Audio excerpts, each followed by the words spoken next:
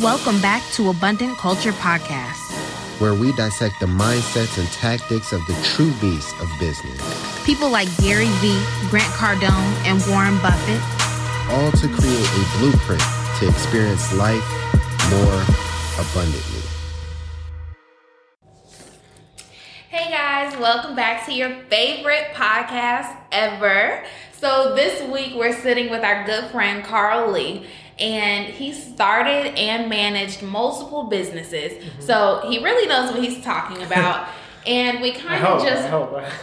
You do. And we just wanted him to give you guys insight into being better leaders, better managers, whatever the case may be. Great. So, Carl, yes. To start, tell us your story. How did you get into business?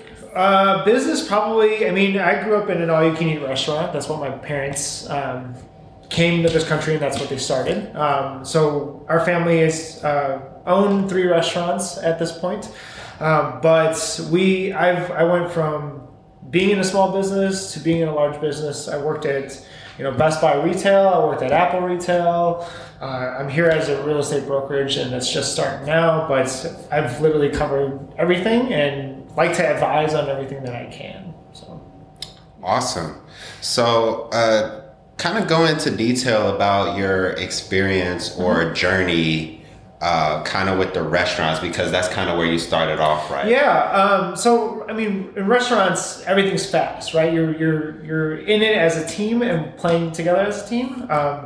So I had the opportunity to kind of see how we function as a restaurant, as a team, and you take orders, you learn to play as a team. That's kind of really how a restaurant works. In terms of leadership, it's everything when it inside of a restaurant is based on what the orders are in front of you. You just try to get through as many orders as you can, quickly as you can, at the highest quality you can, and that requires a lot of communication and a lot of trust in what the other person is doing. Yeah, for sure. So what made your parents want to get into the restaurant industry? Was it that they were just passionate about it, or what was it's very, very stereotypical for Asian families to get into the restaurant business, to have a Chinese food place or whatever it is. So my mother owned a tea house in Taiwan. Then when she got here, she felt it natural to serve. So she went right into the restaurant business. Some fortune kind of went our way, and we were able to then take over the restaurant that she was in. And then from there, we grew and managed other restaurants along that path. Awesome. So when it comes to business, was it something that was like pretty much trained in you since you were like super young, or was it kind of like a journey for you? To be honest, it wasn't. It wasn't something that I felt. I didn't feel like a leader per se, but I felt the need to change the way that we were doing things. Yeah. And as I matured and got into my own way and found in college, I was put in place to manage a couple of other things, and that became, wait a minute, if I can manage, then I can figure out how to lead. For sure. And that kind of developed in me. For sure. What were all like the manager positions you had? Like what were all those places? Well, in college, I studied architecture, so everything's project based, right? So a lot of those projects were asked to be a leader in and say, what is this person doing? How are we delegating these certain tasks to get the project completed on time? And then I worked at a nonprofit organization called the Chicago Architecture Foundation, and we really kind of looked at how education was being taught at the high school level for Chicago public schools. At the time, everything was based on drafting. Could a person that wanted to be an architect in high school draft a floor plan? That's what it was built on. And we said, wait a minute, that's not what architecture is moving to. They're looking at the site. They're looking at all the environment conditions. They're doing site analysis, all of these different things. So how can we change the curriculum differently? So at the time I was managing the Architecture Foundation hosts every year. It was called the New House Competition, and they take entries from all across the Chicago Public Schools. Students enter their entries, and it's to render something or draft something. But we introduced this idea of creating their own project, building their own house, and paying respects to Chicago limits that are in place. 2.5 foot setbacks, all these things. They had to work inside of those conditions and how to build a better house. For sure. Which ends up being all the smart houses that we have now. So, But yeah. So kind of to expand on that a little bit, Sure. what would you say is your managerial style or your leadership style? Because a lot of entrepreneurs, they get into business and, they just want to make money, but they don't realize that you have to lead before you can ever turn a profit. Absolutely. So what is your style when it comes to management and leadership? I have a strong belief that if you invest in the people and trust the people in their particular field, whatever that it is that they're good at, if you trust them and allow them to do whatever they're good at, then you'll turn a better profit. Turn a better product and ultimately a better profit. And what that really kind of says is if you're running a big business, say for example, Apple Retail or Best Buy Retail, when you're I don't want to get into the verbiage that every one of those industries uses, but if your operations team is very, very specific about how they can deliver a product, you have to trust that they know how that should be delivered. If it's organizational, a manager, a store leader, or a manager that kind of worries about the HR of a team shouldn't be the one that goes in there and says, hey, you should organize the shelves like this. Doesn't make any sense. Trust the team of what they know that they're doing, and then everything else will kind of work out itself. Yeah. And it's really cool that you mentioned that, because the other day we were actually talking and you said if a business is not succeeding, if there's some type of struggle within inside of the corporation, a lot of times it's because of trust or communication. Yeah. It's really that simple. For me, it's really that simple. If there's a failure in any type of relationship, whether it's boyfriend, girlfriend, manager, boss, employee, other employee, it's really based on do I trust the other employee to do what has been asked of them? Just the same as when you're at the Apple store and you hand a phone over to a technician, you expect that technician to be able to kind of explain to the customer why something is not working. And if I don't trust that technician, I can't faithfully hand that over. And it's just that simple. So we trust the training, trust the communication, and we kind of hopefully we'll go from there. Yeah.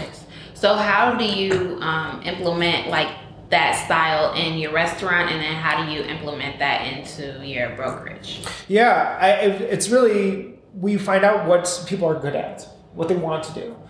If somebody comes to me and says, "Hey, I want to learn how to make appetizers. I want to know what that looks like." Absolutely, we'll put you there and we go through the paces. If that's not what you want to do, then we change, we adjust. It's better to find a place, have a deeper relationship with that employee before sticking them somewhere and saying you have to learn how to do this, you have to learn how to do that. It's not a good environment. If a person says I don't want to take tables, then it makes no sense for me to put you on the floor, because you're never going to bring a smiling face to the customers that come in the door. Right. As a leader, what I find more and more to be true is that we have to work for our employees. Even though, yes, maybe my name is on the board, the building, whatever it may be, I work for the employee. If they tell me that they want to do something, or if they have a problem at home, I have to solve that problem. That's my problem. That's my task. So that they can be comfortable enough to solve whatever service, provide whatever product that we have to an external customer. Yeah. And that's really amazing too, because in this day and age, a lot of people are trying to get into business and trying to become entrepreneurs because, they don't want to work for a boss. And it's kind of funny hearing you say that, you still work for somebody, but it's just a different type of work. And I like the way that you think about that. Yeah, it's it's interesting because I get to choose who I work for. Yeah. Right? Like that's the key component of the luxury of being a leader, right? The luxury of being a businessman, a luxury of being an entrepreneur. You should pick who you work with. Yeah. If you don't like the person that you're working with, you have the ability to fire them. Yes, there are consequences. There are relationship breaks that happen, but that's something that you're allowed to do. When you go to work at Apple Retail, you don't really get to choose who they hire. You don't choose who's ahead of you. You don't choose who's behind you. You don't have those choices. But the more you go higher up in rank, the more deeper relationship you have to have with the people that are working for you. For sure. Yeah. So what? Going back to what you said about trust before, what are some times in your different organizations that you were in that you had to learn to trust? Was it something that came natural to you, or is it something that you had to learn over time, and what made you actually learn that? Yeah, I mean, there's the old adage of don't trust anybody because they're going to take advantage of you, and that's just always rubbed wrong with me. I think innately human beings, I mean, that's more philosophical, but I think human beings are good by nature. They're not violent. They're not. I mean, we have, since the nuclear weapon, right? We were able to blow up the entire world, but we haven't. That kind of goes to show that maybe human beings are actually not that bad.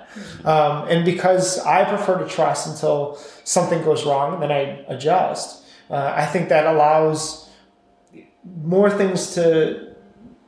I feel like the person has the ability to kind of go from there.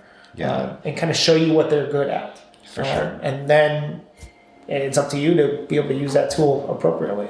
Definitely. And then you also mentioned like going deeper into the relationship with your employees. And we actually talked about that the other day. You were giving us like advice on how to talk to our employees once we get the salon. Right. So could you talk about that a little bit, about how that conversation will look and things to ask? Absolutely. I mean, when you're taking over a business, especially if you're taking over a business, the thing that I would love to do is sit down with every single employee and simply ask, why are you here? What's brought you here? What makes you get up and come to this workplace every single day? Yeah. If you can create a deeper relationship with the employees and they can tell you why they're here, you can get them to a place where they'll work for you forever, because it's just a deeper connection. Yeah. When you know why somebody else is doing something, you can help them along that process. And when you become a cheerleader or a support system or a team member of their own project, of whatever it is, if it's something personal, if it's getting their kid an additional Christmas present or whatever, that becomes something that they will take invaluably and will always remember, and just makes for a happier employee. Yeah, for sure. A lot of the times, big companies don't listen to their employees. They ask for feedback, but they don't act on the feedback. And that's when I see a lot of people leave their businesses and say, the leadership team didn't hear what I wanted to say. Mm-hmm. To be honest, most times I left places because I wasn't being heard.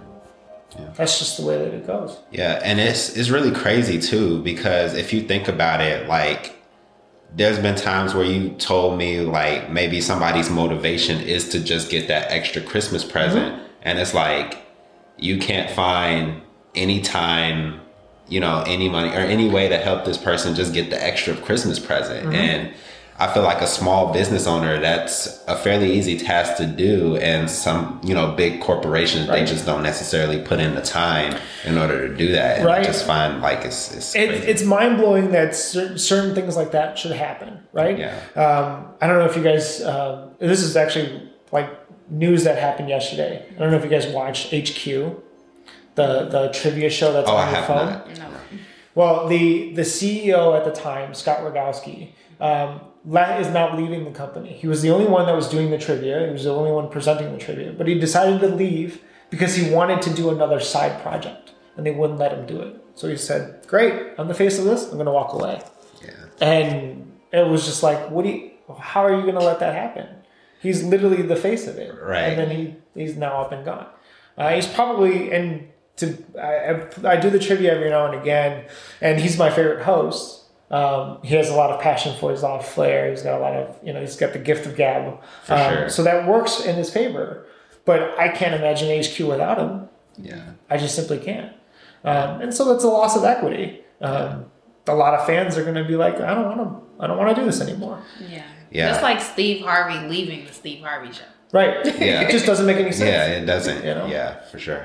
And I could see that doing a lot of damage to absolutely. businesses as well. Yeah. I mean, brand equity is all you really have, right? Like if some brands operate autonomously, right? Without the CEO, they function on their own. A lot of folks don't know who the CEO of Adidas is, but you feel like you know what the brand looks like, right? But Apple, for example, was entirely built on Steve Jobs. Right. When he left, it was like, whoa, wait a minute, what's going on? And thankfully, Tim Cook is kind of building his own way. Yeah. You're feeling a little bit more attached to it because that's kind of what it's been built on. For sure. But could you imagine, if Steve Jobs just left Apple in the middle of Apple's height? Yeah. Oh man. That would be insane. Yeah, it would have. Yeah, and actually Ben from our last podcast, he was talking to us about that to kind of have a separate like personal brand and then also to like have a business brand. So I think that would help like tremendously, if you do want to part ways, right? Then it's not brand based equity, on you, right? Like if we look at Elon Musk, for example, Elon Musk after essentially PayPal, right, had nothing. Even though he wanted to get into space, his mission was to go to Mars. He wanted the human race to be a planet farming generational thing. He wanted ultimately that to be the goal. Yeah. But a lot of people looked at him and said, "Who's this bank guy coming to us saying that he wants to build a rocket? That doesn't make any sense." Yeah. But then when he doubled down on Elon Musk, anytime Elon Musk does anything, it becomes that absolutely would do that. Take my money. Whatever you want. Right. Rocket, sure. Like roofing, absolutely. Like whatever it is, just doesn't make any sense, but it works. Yeah, definitely.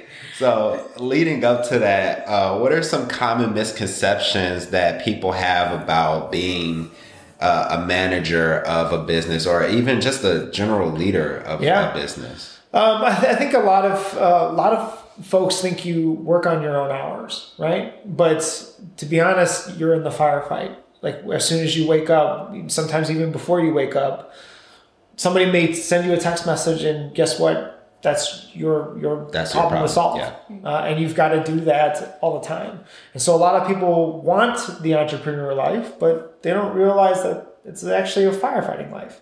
You answer the call every time it rings. I think that's a big misconception for a lot of people that are wanting to be entrepreneurs. Another one is the idea that I work for nobody. I think we touched on that briefly before. It's this idea of, I just sit on the beach all day. I don't work for anybody. Whenever you hire somebody, you absolutely have to understand everything, or they're gonna up and walk. Yeah. And then you'll have nothing. Yeah, for sure. Okay, so the next question is, who is your ideal employee and why? Oh, that's a good question. Ideal employee really comes down to, there are really so many ways to go about it, but I like somebody that knows what they want out of life, is self-aware enough, but also if you don't know that, if you don't have the advantage of that, the willingness to explore. I think self-awareness means so much more. If you're willing to go, I don't know if I like that, but I'll try it. I think that is entirely different. I would trust, for example, in the restaurant business, I'd trust somebody else's food palate that's tried a lot of different things than somebody that only eats a specific thing to judge a certain food a certain way. For sure. I don't think that's I would prefer that type of employee instead. Yeah. One that's willing to try. So, since you said that, it made me think of like high schoolers, because high schoolers can work. So like, would you be opposed to hiring like high schoolers, or do you want like your employees to be a little bit more stable in life, or what do you think? I think it's it's more open. High school, unfortunately, has degraded, and I was on another podcast about this, but has degraded enough where it's trying to get you into a job. But high schoolers are in that time of they're trying to figure out who they are. Yeah. Literally, that's what coming of age stories are all about. Yeah. So I would love to take a chance on high schoolers. I think there's a big delta. I think kids that are brand new in college are great because they're the ones that are told to, hey, figure out your next life, when in fact they're a quarter of the way done on average life expectancy. So I think it's better to get somebody that's more malleable, that you can say, hey, try this. Maybe they're not good at it, fine, but find something else for them. Yeah. And I think it's great that you're kind of open to that too, because I've seen a lot of people kind of just throw away talent just because it was young and it hasn't been conformed yet. And it's just crazy, like, to see the difference between who I am now and who I was 3 years ago. It's like night and day, but it was only in the span of 3 years. And I'm pretty sure I could have added tons of value to like companies that didn't necessarily hire me. Yeah. So, I think that's absolutely true. I think a lot of times we miss what's directly in front of us. Yeah. But when we start to ask the employees what they want, sure, some demands are going to be outrageous, right? That comes with the territory. But if you can find the heart of why they're asking for what they're asking, then you might actually find something that works for the both of us. Definitely. So I think that's always going to be the case. Yeah, for sure. So our next question is really, what do you think are some key principles that you've learned along the way that have really helped you become this leader in, multiple companies? Yeah, I think one of the main things is you have to kind of trust the process. You have to, when you're hiring somebody, you go through that process of hiring, and you have a regimented system, but at the same time you make mistakes. You're a human being. Yeah. So you have to kind of own up to those mistakes. I always had the mentality that everything is my fault, and being a CEO, owner, whatever, founder, whatever you want to call it, it is all your fault. You hired the person at the end of the day, even if somebody did something wrong. If they installed mounted the TV a little too far to the left. Yeah. That's your fault. If you didn't accurately describe where you wanted it, if you just said, "Oh yeah, put the TV up," right? Yeah. It's at every one of those details. But yeah. And I think a lot of people, when they get into business, they don't necessarily understand what you just said, because basically what he's saying is that when you get into business, like, everything is really on your shoulders in some way, shape, or form. Right. And I tell people, if you aren't willing to take the blame of a lot of those things, maybe this just isn't necessarily for you. Tough. Yeah. It's tough to be the last line of defense, so to speak, but also the one that answers all of the questions. Yeah. I'm in most of my companies, I'm not the smartest person in the room. I don't want to be. If I was the person that knew how to better do something, maybe I need to hire to replace that role. Definitely. That's what it should always be. Yeah. And that takes a lot of humility to know that you're not the smartest person. That's why self-awareness matters so much. Yeah. And Gary Vee, as well as David Meltzer, also preach about, being self-aware a lot. And that's why I like a lot of the things that they talk about. But yeah, it's just I feel like entrepreneurship is one of those things that is like the suckiest, most fulfilling thing that you could ever do in life. I mean, I never see the downside, because you're always doing what you want. Right. Like that's the trump card, right? Like if you don't want to do it, you can pack everything up and sell it. You can get rid of it. You can close it all down if it's not making, if it's not fulfilling you. Why do it on a daily basis? Yeah, for sure. It doesn't make any sense. Definitely. So, yeah. So a funny question. Sure. Is what is the most embarrassing thing that's happened to you in business? In business is tough because I'm never really. Embarrassment is always something that's. I don't get bashful. I see mistakes. I make mistakes, but I'm always very, very honest with them. Like, that's my fault. Yeah. So I don't really necessarily. I guess the moment where I felt it's actually outside of business, but I was in a Spartan race and I was quote unquote leading a team, and on the second obstacle I broke my foot. Wow. And so everybody's looking at me like, you're supposed to lead us, and I'm like, well. Guess what? You guys are going to have to finish this without me. Newsflash. Yeah. Right. But so, that's the only time where I'll get bashful or embarrassed about something. Yeah. But I just know it comes with the territory. And for sure. It's just like, well, all right. If you don't know what it is, then great. We'll figure it out. You know? Nice. So you are on the Abundant Culture podcast. Absolutely. And we're Abundant Culture. Right. So my question to you is, how do you spread abundance? I try to teach perspective. I think everybody, whenever there's a case that, I can't do it. If an artist came to me and says, hey, I can't break it in music. All of these other people are doing really, really well and I'm not. It's not because it's not like a listener to music like me is choosing this person or this person, right? It's that perspective of if your music is good enough, you'll break through. You just have to figure out what you're good at.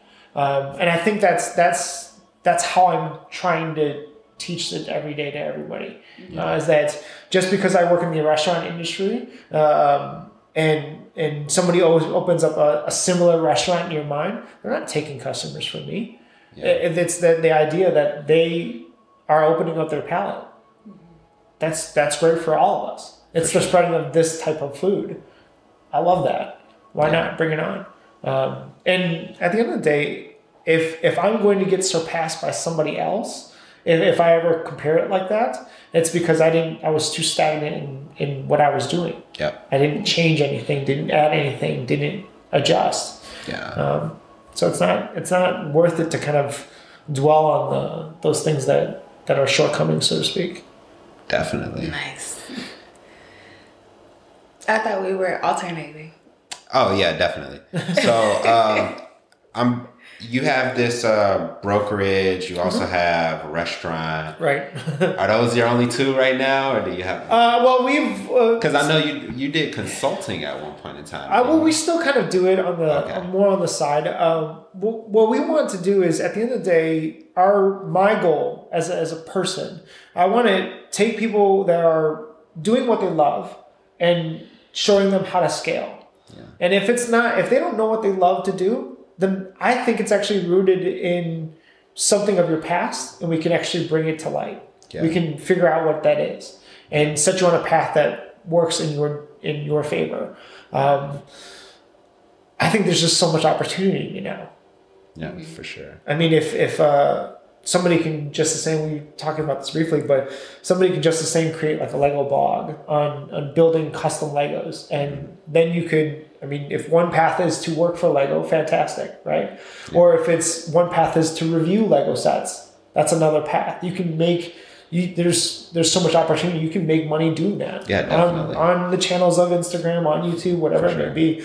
But you then can be in the middle of a person that does your own sets and maybe one day designs and builds your own company around that idea. Yeah. There is so many ways you could go. And I think that's what we love to empower people to do. Yeah. Sure. If they love something, double down on it, because there's an opportunity for you to make a profit out of that. Sure. If you're good at something, never do it for free. Yeah. And I think a lot of people don't necessarily understand that point as well. Like everybody's trying, to be a number one.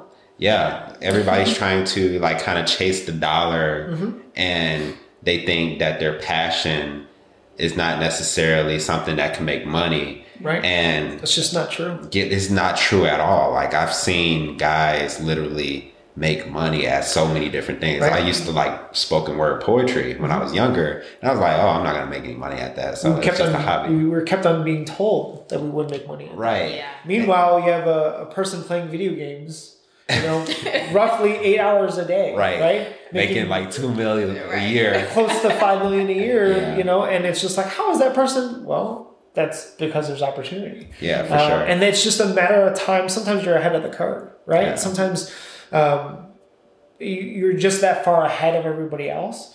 But at the end of the day, what makes people want to play and watch esports is because we did that as kids. Yeah. We went over to somebody's house, we gathered around a circle while they were playing Mario Kart, and we were like, you're terrible at this game. Let me take over, right?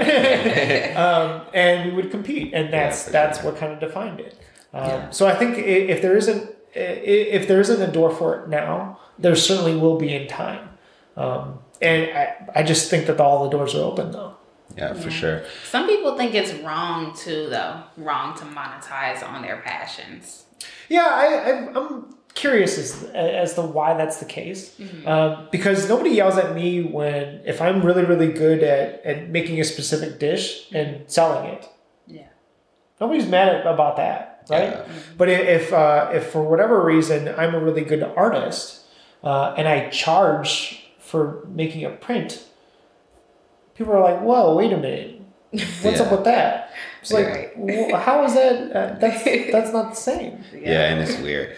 But it's like, it kind of, for me, it goes back to the abundant mindset. Mm-hmm. Like, I got to tell everybody, I got robbed the other day. Not really, not literally robbed, but like, it was this kid. And she was selling like chocolates out of, I forget where we were, but we were somewhere downtown, and she was selling, boxes of chocolates or whatever, and she was selling them, it was like the world's finest chocolates. Yeah. The ones that are usually $1. Yeah. Yeah. I walked up to her, I was like, how much? And then she was like, $4. I was like, holy crap. Man, inflation's really high this year, huh? I thought they used to be $1. Yeah, and I was like, man, I just want to support her though. Right. So I ended up spending $4 for like a piece of candy, basically. I that happens a lot to, like, whenever I see somebody in like an estate fair selling water or something like that, and they're charging $2, and I'm like, I know how much you bought that water for. Right. But I love the mentality. Right, I love at least they're doing that instead of something else. Yeah. Right, that may have been illegal or whatever, or something that makes them unhappy. Yeah. I would rather them doing that than being miserable Monday through Friday, like a lot of the rest of the world. Yeah, for sure. I would rather see that. Yeah, and I know, like, the way I kind of think about it a lot of times is that if I don't necessarily care what somebody charges, I more so care about the value that whatever they charge actually, provides for me. Right. Yeah. So, like, kind of like you said with the artists, people get upset with them because they charge.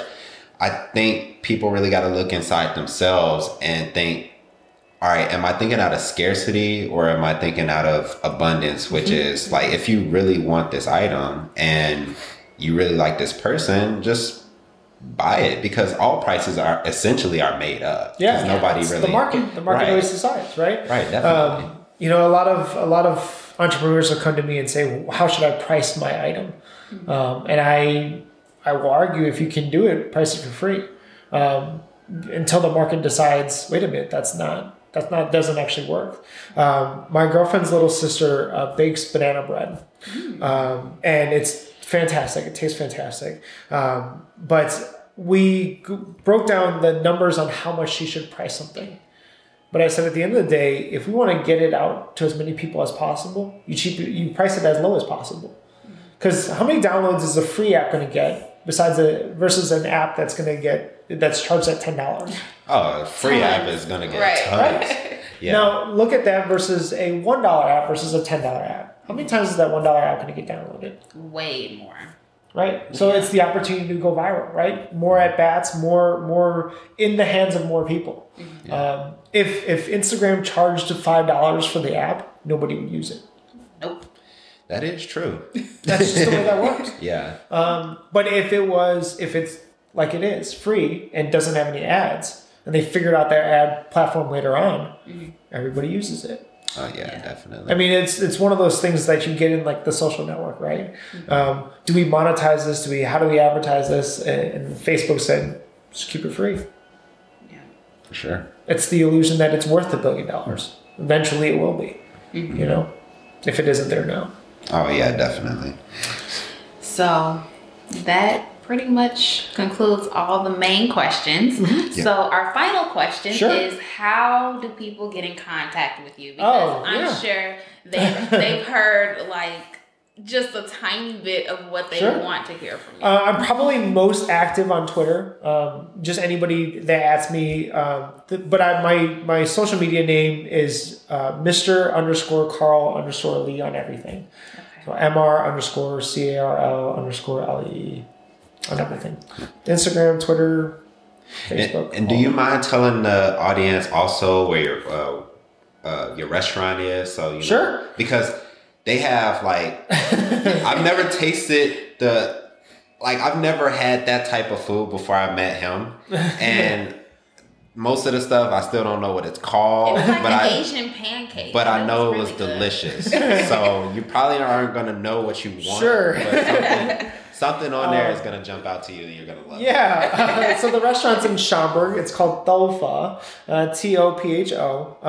And we serve basically half of my family is Vietnamese and the other half is Taiwanese. So that's what makes our menu. And then obviously as a real estate brokerage, I'm here in Chicago. We do most of our multifamily investing up here. We help clients find buildings. We look at value add stuff, full gut rehabs. And really just the analysis on whether or not a building cash flows. And that's at NXT Realty. Awesome. Nice. Yeah. Great. So you guys have gotten a wealth of knowledge today. And go connect with Carl on like all the social media platforms because he can go on and on. We have like 3-hour conversations sometimes just about so much more. And he will definitely be on another podcast because we want you to talk about how to differentiate yourself in the industry because he can talk about that. So, I love the bleeding edge. Yes. That's where I like to live. Thank you very much for being on. Thanks. So that's all we have for today, folks. I hope you got as much value out of this as we did. Keep in mind, the only way we can improve is through constructive feedback. So remember to rate and review this episode. Also, you are not the only person that needs to know this super valuable information. So be sure to subscribe and share as well. Stay tuned for the next episode. And remember to always spread abundance. Peace.